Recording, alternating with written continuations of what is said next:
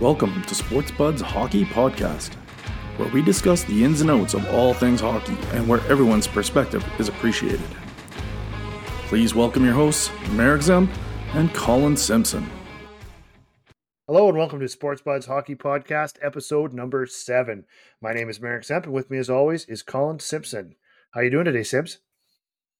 Doing good, Mav. What about yourself? Fantastic. Beautiful day, a little bit of snow, a little bit of hail around here today, so getting to experience all the seasons in one day, which is always nice. Yourself, what's the weather like there? Yeah, we got dumped on by a bunch of snow. Looks like we're going to be real cold for the next week, so back to normal winter weather. Yeah, I'm about done with winter. I could go a little bit less time than this, but some years you get it, some years you get it. Well, you guys always get the Chinooks and stuff that actually help out a little bit with that. Yeah, that's usually nice. Gives you a little bit of a relief in the middle of the winter once in a while, but it's been pretty mild winter here, so. But, you got hockey at least to get you through it. That's it. So today we're trying something different. We're going to do a weekly recap, just sort of looking back at all the teams in the last week, any big news, big things, a little bit of talk about the games, and again, usually what we like to do is just focus on the Canadian teams and go from there. So even though they're not our favorite team, I think the biggest news of the week came from Vancouver. So what do you think about all the news coming out of Vancouver today or this week? Yeah, I'll be honest, I didn't really actually know about it as quickly as other people did until the last 4 or 5 days. I've been seeing it pop up on every bit of news media, all over Facebook, all over different social medias. And then I started to kind of pay a little more attention to see what was actually happening and we're kind of watching what was happening behind the scenes. Obviously, Boudreau is a very popular coach, has been everywhere he's gone, has been pretty successful. And to see what appears to be him being treated poorly, don't get me wrong, every coach is kind of the scapegoat these days. You don't really blame players anymore, and the GM's not going to blame himself and get rid of himself. And it takes a lot for a GM to be kicked out, usually 5 or 6 years of work, giving them that time. But it does appear that Boudreau walked into a situation that wasn't good to start. And unfortunately, what less than a year later, he's on his way back out. 14 months. Yep. Tough to see. Yeah, it's tough to see. Well, and I mean, the thing is, with this situation, what happened, what I've read about, what I've seen is that the coach was hired first. They let Trent Green go last year and brought in Bruce fairly quickly after that, and then replaced the president of hockey operations, the GM. They did all that afterwards. So I think when you take over a team, you kind of want to put your mark on it anyway. So it probably was spelling disaster for Bruce no matter what they did. And I mean, you could say that they're underperforming, but I don't think anybody was picking them to come out of the West or anything like that. Yeah, I wouldn't call them underperforming at all. I think just the difference is, in how they're performing. I mean, nobody is expecting to be higher in the stands, but you don't expect to see the chaos, the drama that's coming out of a professional hockey team. And you're definitely right. Anytime that you see a new management come in, more often than not, the coach has got his days numbered. And just like if you're an assistant coach and your head coach goes, you go as a group. And you want to make sure that, the style that you came in and the style that you used to, building a team with is what the coach wants as well. Otherwise, you have a disconnect, right? So definitely could see it happening. It just seems like it was handled poorly. Yeah, I mean, it was there was talk about them interviewing Tocchet weeks before, and everybody seemed to know about it. And yeah, it was really a tough one. And I mean, it just, the whole organization seems to be struggling with that. And like you said, just the chaos involved, the play on the ice, some of the antics, the things that were going on there, and then the fact that their captain is unsigned, Bo Horvat. I mean, there's talk now that he may have played his last home game. I mean, this is your guy, your go-to guy, your captain, the leader on the ice, and no sign for him, no anything. Which is surprising because it seems like he's having finally a breakout year. You know what I mean? He was talked about a lot coming out of juniors. I thought he was okay. He was a decent 2A centerman. Nothing special. And he seems to be coming into his own now. And to be talking about getting rid of him, not only due to his skill level, but then he's also your captain, seems a little crazy. And you're right. It's the accumulation of everything kind of happening around there. Because I think I think they took a bit of a bad rap, the team, on the fact that they were talking to Tocchet earlier and the fact that it got out there.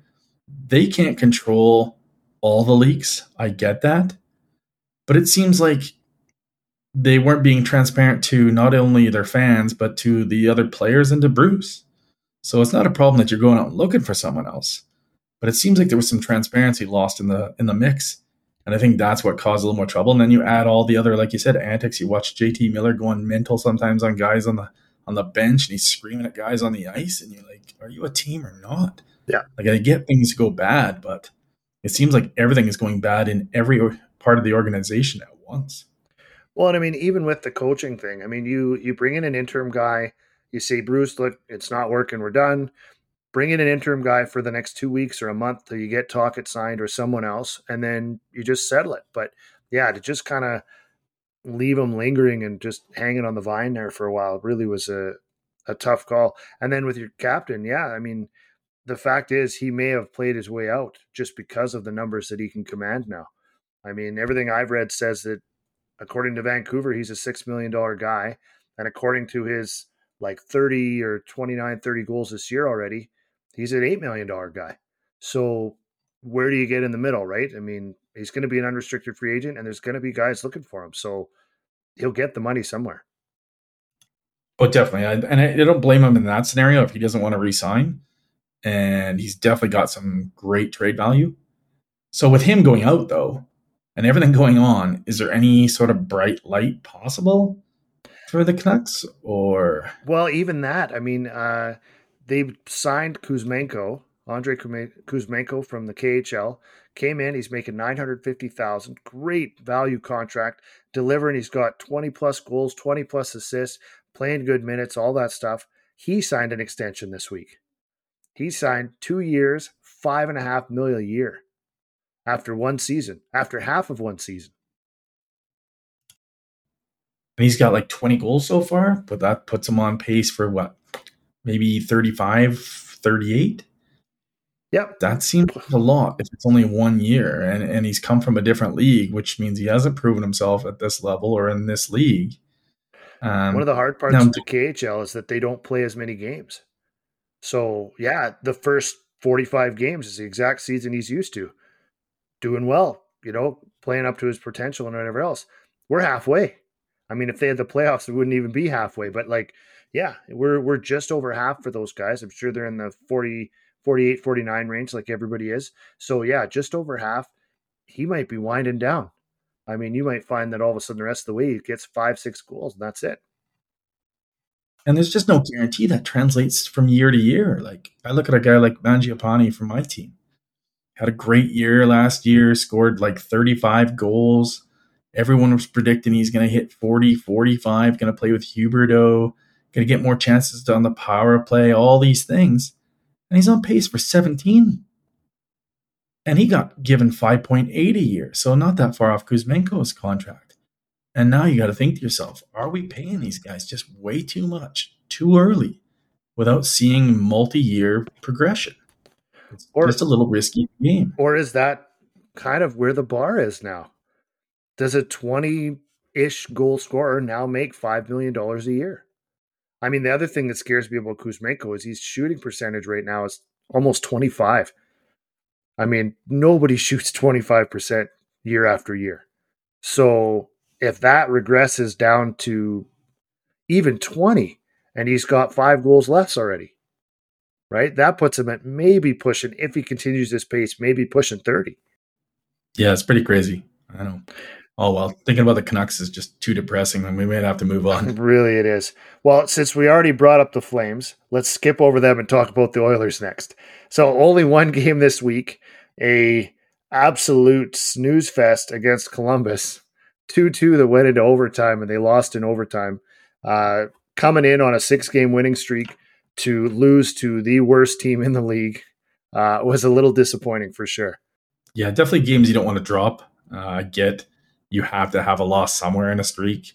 And I find that it does seem to happen this way. You do go on a winning streak and then you end up losing to a really bad team rather than losing to like the Bruins and be like, oh, well, it came to an end at the Bruins. But like streaks always seem to die with some of the worst teams. I don't know if that's just because you get too hyped about how well you're playing, and then all of a sudden you overlook a team like Columbus, and then they end up winning. I don't know. Well, that was their only game this week. They played Saturday night, and then Wednesday had a big break. And now they play again this Saturday. So just big breaks this week too. So that could be part of it as well. But pretty quiet on that. Evander Kane was out. He'll be back again tonight, and then go from there. But we'll see. Tonight they play Chicago. Again, should be a bottom of the barrel team, right at the bottom of the standings. We'll see what happens. So how about the Flames? How'd they do this week? Yeah, speaking of bottom of the barrel, Chicago, they came out and thumped the Flames. Yeah, good effort out there, that's for sure. So yeah, they had a pretty good week, don't get me wrong, but that was obviously a bit of a blip on the old resume. It was kind of an embarrassing game for sure. They did, however, beat the Kraken, which was huge. Obviously, Kraken are somehow, God forbid, somehow in first place. They're still hanging in there. We keep waiting for them to fade, but they won't. Yeah, just kind of crazy. But they did beat them, so that's big. They are still sitting quite a bit on the outside here. Not too far behind, but some of the teams ahead of them are still constantly going on streaks, and they're not putting together too many big runs. But the big news in Calgary obviously wasn't that. It was the return of Johnny Gaudreau. And so that was a big thing. A lot of buzz here in Calgary where I'm at. A lot of people were excited to either go cheer him on or go boo him. Obviously, I don't know if you watched the clips, it was actually pretty funny in their warm-up. So Johnny was skating around doing their warm-up, and his teammates were all booing him every time he touched the puck, trying to get him used to ready for the night coming. So I thought that was pretty funny. And then, he got out there. They did a pretty cool little tribute for him. You know, as much as I hate the way he left, I think he deserved the tribute. He did do a lot for Calgary. I'm never going to be happy with how he left. But, you know, if he stayed, he could have been one of the top scorers ever for Calgary. So you can't ignore his accomplishments on the ice. But, you know, it was a pretty good game, back and forth.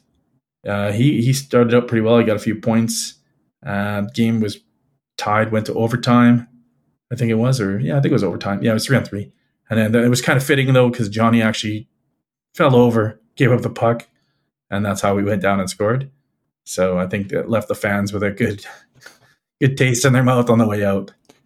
Just a memory of exactly what happened, you know, many, many times when he was leading a rush down the ice for the Flames. No, so that was their week. Awesome. Well, why don't we keep heading out west, or out east, I should say. Let's go with the Jets. They had a pretty decent week, nothing too crazy, but they beat the Flyers, but lost a couple close ones to the Predators and Sabres. Still rolling. These guys are still near the top of the Central Division and the top of the conference, so still carrying on. Yeah, the Predators one obviously hurts a little. Not a very strong team. But losing to the Sabres, I swear, this year it doesn't seem to matter. This is the first time ever they've been talking about being buyers at a trade deadline in, I feel like, 20 years. So they're definitely not a team to scoff at. So it's not really that bad a loss. No, and you know what? We talked about that before, that we thought it could be something that they would show up for and even in the playoffs and that part of stuff. But the Sabres are right knocking at the door in the East. So that may be something that nobody's going to want to face them in the first round. We'll go from there. We'll head on to the Leafs. How'd they do this week? Looks like they lost to the Canadiens and the Senators, but then they beat the Islanders and the Rangers. So it's kind of lost to a couple Canadian teams and then went out East and couldn't take on the New York teams. But so you never want to lose to the Canadian teams if you're another Canadian team, especially if you're a Leafs fan. Losing to the Canadiens and Senators hurts pretty badly. Let's be realistic. They did not lose to the Canadiens. They lost to the Laval Rocket because it was, I think, 9 call-ups or something for that game. Oh, really? Yeah. No, I didn't catch that. Wow. Yeah. That hurts more. But unfortunately, that's not the worst news that happened for them this week. Austin Matthews, unfortunately, did get injured and will be out, I think, minimum of 6 games with a knee sprain. Yeah. So I think he's out for the All-Star game. I'm not sure. Is that right? That'll be next week. There's already people talking about how in Leafland, well, if he's out, then we should send a second Leaf and do that. But the NHL decided that instead of that, maybe Barkov should be there because it is in Florida after all, and we should get another guy there. And so they replaced Matthews with Barkov instead of Nylander. Yeah, and I get the reason why they thought a second Leaf should go. There's no doubt. But let's be honest, the All-Star game is just about the fans, and the people in the local city and the excitement that it brings. And it's more important to have another guy who's actually from there Oh, than to just have a relief who maybe didn't deserve to be there because obviously Matthews was picked. So yeah. And I'm okay with that decision. the hard part with it is they do some by merit, I guess, if you want to call it that. But the other part is it's voted in, right? So the popular guys go whether they're having a career season or whether they're not at all. I mean, so it's always a bit of a challenge that way to get everybody in. Um, Speaking of the Canadians, obviously they did beat the Leafs this week, lost to the Bruins, and then lost again to the Red Wings in overtime. Good game with the Red Wings, but I think they got pummeled a little bit by the Bruins, but so does everybody, so there's no shame in that. But again, bigger news out of Montreal. What was that, Sims? Yeah, looks like another injury, unfortunately. And this one's a little bit worse for the Canadians fans than Austin was for the Leafs fans because he's only out for 6 games, maybe. Caulfield's has to be shut down for the whole season with another shoulder injury. Apparently, something he's had before in the past. Was talk about it had popped out a few times already this season. So it's a little bit scary on understanding whether this could be something more long term versus, they are talking obviously surgery, which is going to help, but he's pretty young to be getting shoulder surgery. Yeah, but he's also pretty small. I mean, he's getting popped pretty hard every once in a while and stuff, right? So it can be a bit of a challenge that way, having to deal with it. Yeah, I'm definitely hoping that a young, talented player like that doesn't have any issues shortening his career because of this. Because even though he's not on the team I really like, he's definitely enjoyable to watch. And anytime you get to watch these young talents go, as if you're a fan of the NHL more than you are just a fan of a team, it's really good to see these guys on the ice and not hampered by some of these injuries. Oh yeah, they're exciting. I mean, that's the thing. Even Caulfield, like he's a small little guy, but man, he gets there. He scores big goals. He's always in the mix. So yeah, it's a big thing. Next up is the Senators. What was their week like? Surprisingly, they beat teams, so I guess it was just a shocking week for them. They beat the Islanders and the Leafs, but yeah, surprise, surprise, yet another Canadian team battling the injury bug, and one of their best players, Josh Norris, is out for the season. What was his injury? I believe he was a knee as well. I'd have to look up, Another but I'm knee. pretty sure it was a knee injury. Yeah, so he's done for the season, so that doesn't help him. Now, don't get me wrong. Compared to the Leafs, there's more matter in the Austin one because it could affect their season, whereas I don't believe whether Norris is in or out, it's really going to matter. They're not going to the playoffs. If anything, it maybe puts you one step closer to Bedard. So maybe in the sense, it could be the best thing for you, unfortunately, to say that for an injury, but it's possible. Definitely. They do keep seeming like they're winning. I mean, it's I don't follow the Senators and stuff as much. I don't, pay attention to every score, that kind of thing, but it does seem like they keep winning games and they're moving along, but then you look at the standings again and they're still 15th overall in the East or 14th overall in the East and like just barely ahead of Montreal or just behind Montreal or right. I mean, everybody's ahead of Columbus, of course, but other than that, they're just still right at the bottom. They're not making up any ground. And again, we've talked about it before, the 3-point system with overtime games and stuff like that it's impossible. If you're back by 6 points, you can never really make it up if there's two teams in the way. Yeah, you literally need a couple teams to just kind of completely drop off, and it just doesn't happen that much. Because as you're saying, even the Ottawa Senators, as they're plugging along, still manage to grab a win or two here and there. So if the teams you're chasing who are better grab 2 out of 3 wins, you just can't climb back. So, Well, and the Oilers, just to bring them up because we should, the Oilers are only a few points back of first now in the division and whatever, based on a 6-game winning streak. Colorado, same thing. Just I think they're at 5 or 6 games. Theirs might still be going. I'm not sure. Same kind of thing. 5-6 games, winning them in a row. And it seems like every team has had that this season, except the Flames. But until that happens, you can't really get any distance. You're always floating around that 3 points ahead of the wild card or 5 points ahead of being out of the playoffs. Like, it's tough. Yeah, it seems like a short distance, but it seems to take a lot to just catch back up those 6 points, even though you're like, well, that's only 3 games, but it just seems to be that every team wins enough to keep that a big distance, but it is what it is, I guess. Anything else you've heard this week, Simps? Any big news or just something on the radar or kind of having a look at? I did notice the other day, actually, a quick story about Dylan Larkin reportedly turning down an 8-year, $8 million contract for the Wings. I was a little surprised by that. I'd never been hearing rumors about Larkin leaving the Wings, at least not lately. There was some couple of years back. But I thought since Stevie's there and he seems to be starting to build some good young talent, I kind of felt like he was going to be treated as a cornerstone. And then, don't get me wrong, obviously Yzerman's thinking that he's worth keeping around if he actually has given this offer. You don't just give out 8 years to some person you don't plan to build around. You don't trust. Yeah. Yeah, but I don't know if that's, with all the contracts coming up and what I think we're going to be seeing for Caps, I don't know if that's enough for him or that's a lot for him to lock in for 8 years when everybody else could be making 10, 12, 13. So I'm not shocked that he didn't take it, but I don't know if he's having big enough career years to warrant turning that down. Well, it's a real balance too, because like Yzerman's trying to lock in a dedicated top quality piece for his team that he wants for the next 8 years at a good price.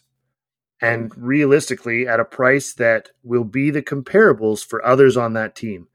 When you start signing Seider in a few years, when you start signing any of these other guys, you want to have somebody in place that is kind of your cap. Like, this is your upper end. This is where you want to be. I mean, they talked about the same thing in Nashville. When they're signing these guys to extensions, if you got a guy there that is already head and shoulders your best player, you can't completely outweigh that guy. You can't go twice the price on him. You can't do that stuff. So by setting a bar and kind of leveling it off, then it makes it so nobody else is, in theory, supposed to go above that, right? It kind of puts that upper end on it. Correct. I guess I just struggle seeing the fact that, if I always comes back to me looking at my team because I focus so much on their salaries and stuff like that. But if I'm comparing them to the close to $6 million for Mangiapane, the $6 million for Milan Lucic, the money that we're spending for that level players, and for me to think that for $2 million more I could have Dylan Larkin for 8 years, I think any team would be jumping at that. So I just don't know if that's enough for him to take the hometown type discount where he couldn't then go to the market and say, who's not going to give me 9.5 for a guy with that kind of speed and talent? Why would you pay 9.5 when you could pay just 6 for Lucic? Right? I mean, that's, now you can add another $3 million player and get the same value with two people. Technically, Milan Lucic is 2 Dylan Larkins, so it is a pretty good deal. Yeah, physically, of course. Just looking at size. Yeah. But that's about all I've seen so far, really, this week. It's been a pretty quiet week going into the All-Star game, I think. So there hasn't been a lot. I think during the break, there might be a little bit of action. Sometimes the GMs get together during this time. We might see a little bit more coming out of next week. Yeah, no, everybody's got a couple of games left, I think, like just maybe tonight, tomorrow, and I think that's it. And then you roll into a week off. So you're right. I think we'll see a little bit of that coming up. So next week we'll do, I'd like to do a little recap ahead of the All-Star game. And what we'll do is we'll go through, I'm hearing all sorts of rumors and seeing a few posts about the new events and some of the new decisions and things they're trying to do because it's Florida for the All-Star game. So it'll be interesting to see some of the new skill events. We'll talk about those, talk about the teams, maybe even make some fun predictions on those, and then go from there. Anything else for that, Sims? Nope. What, they got a beach volleyball event now, or what do we got going on in Florida? The best golf? You don't want to ruin the surprise, but golfing is involved, so don't get too far ahead of it. Definitely looking forward. I haven't watched a All-Star game in a while, so I think this year I will actually take in the festivities and see what's going on. You know what? It's absolutely not a standard hockey game by any stretch, but I like the fact that there's a little competition when they play each other. I like that stuff. Makes it a little bit better. There's a little more pride on the line than there used to be. So that part's good. And some of the events, it is kind of interesting to see. So we'll talk about the new events and see if those have, really any relevance at all about hockey. We'll go from there. Sounds good. Looking forward to it. All right. So thank you guys for listening. This current episode and all previous episodes of Sports Buds Hockey Podcast can be found on Apple Podcasts, Spotify, Google Podcasts, and Amazon Music. Or you can check us out at www.sportsbuds.com. As always, it's been a lot of fun. I like the weekly recap style. I think that'll be fun to do. Please leave a comment. Let us know.